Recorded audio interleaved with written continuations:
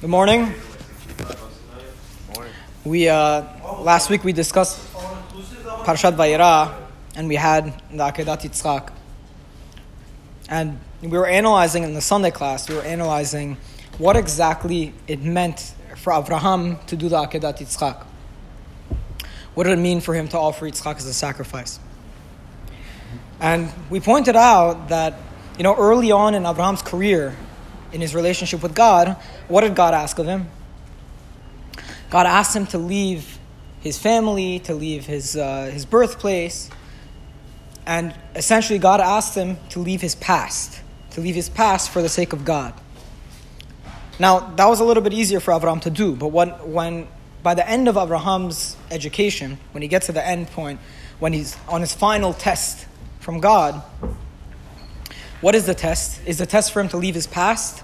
Is it for him to relinquish his past? The test is actually for him to relinquish his future. Because all of the promises that God gave him were going to happen through Yitzchak. They were going to come to fruition through Yitzchak. And if he's going to sacrifice Yitzchak, that means none of the promises that he's going to get, that he was promised, are actually going to come true. And that's a crazy thing, because until now, maybe we could say that Abraham's devotion to God was related to the fact that he knew he was going to be rewarded for it, that he knew he was going to get these rewards through Yitzchak. But then on his final test, God asks him, all right, you followed my ways when things were good for you. Now, will you follow my ways even if you won't get any blessing? Even if all of the blessings that you were promised will vanish? And that was the ultimate test. Because what God was trying to test in Abraham was he serving God for personal gain? Or was he serving God because he loved God? And that's a huge test. And it's a test that we all face in our lives. Because there are going to be times in our lives where it's easy to serve God. Where it's easy it just works out. Yeah, going to Kenisa, I go because my friends are there and they all make me feel good about myself.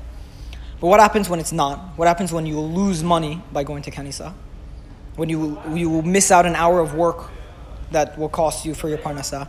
Will you still go? What happens when the service of God doesn't come with blessing, but the opposite, it comes with difficulty? Do you love God enough that you will still serve Him even with the difficulty? And that's what Abraham had to do, and that's what we have to do in our lives.